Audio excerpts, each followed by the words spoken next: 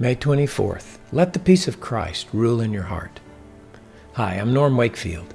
Welcome to today's Live to Love Scripture encouragement from Romans chapter 3, verses 15 through 17.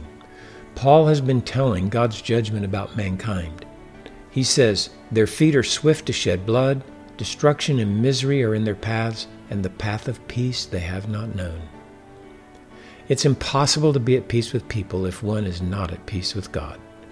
If we have the life of Jesus living within us, we not only have peace with God, we have peace within ourselves. Listen to Jesus' last words to his disciples as a group. John 16:33. "These things I've spoken to you so that in me you may have peace. In the world you have tribulation, but take courage. I've overcome the world."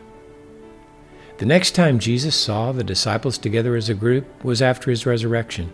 Here is John's account, John 20, verse 19. "So when it was evening on that day, the first day of the week, and when the doors were shut where the disciples were, for fear of the Jews, Jesus came and stood in their midst and said to them, 'Peace be with you.'"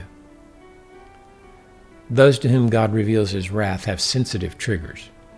Because they're not at peace with God, they are afraid, and justifiably so. They don't know the path of peace, so their paths are strewn with victims, destroyed relationships.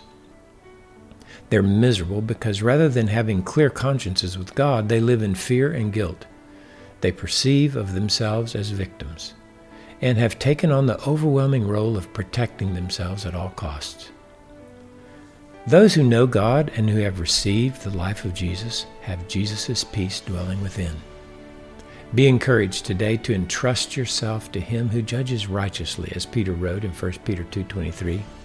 Remember, God is for us, so no one can harm us in any significant way that separates us from his love and purpose. We find that in Romans 8:31 and 35. As we let the peace of Christ rule in our hearts, we're free to live to love with Jesus. I hope you'll share today's Live to Love podcast with your friends. And also know that there are resources that are for free at the LiveToLoveWithJesus.com website.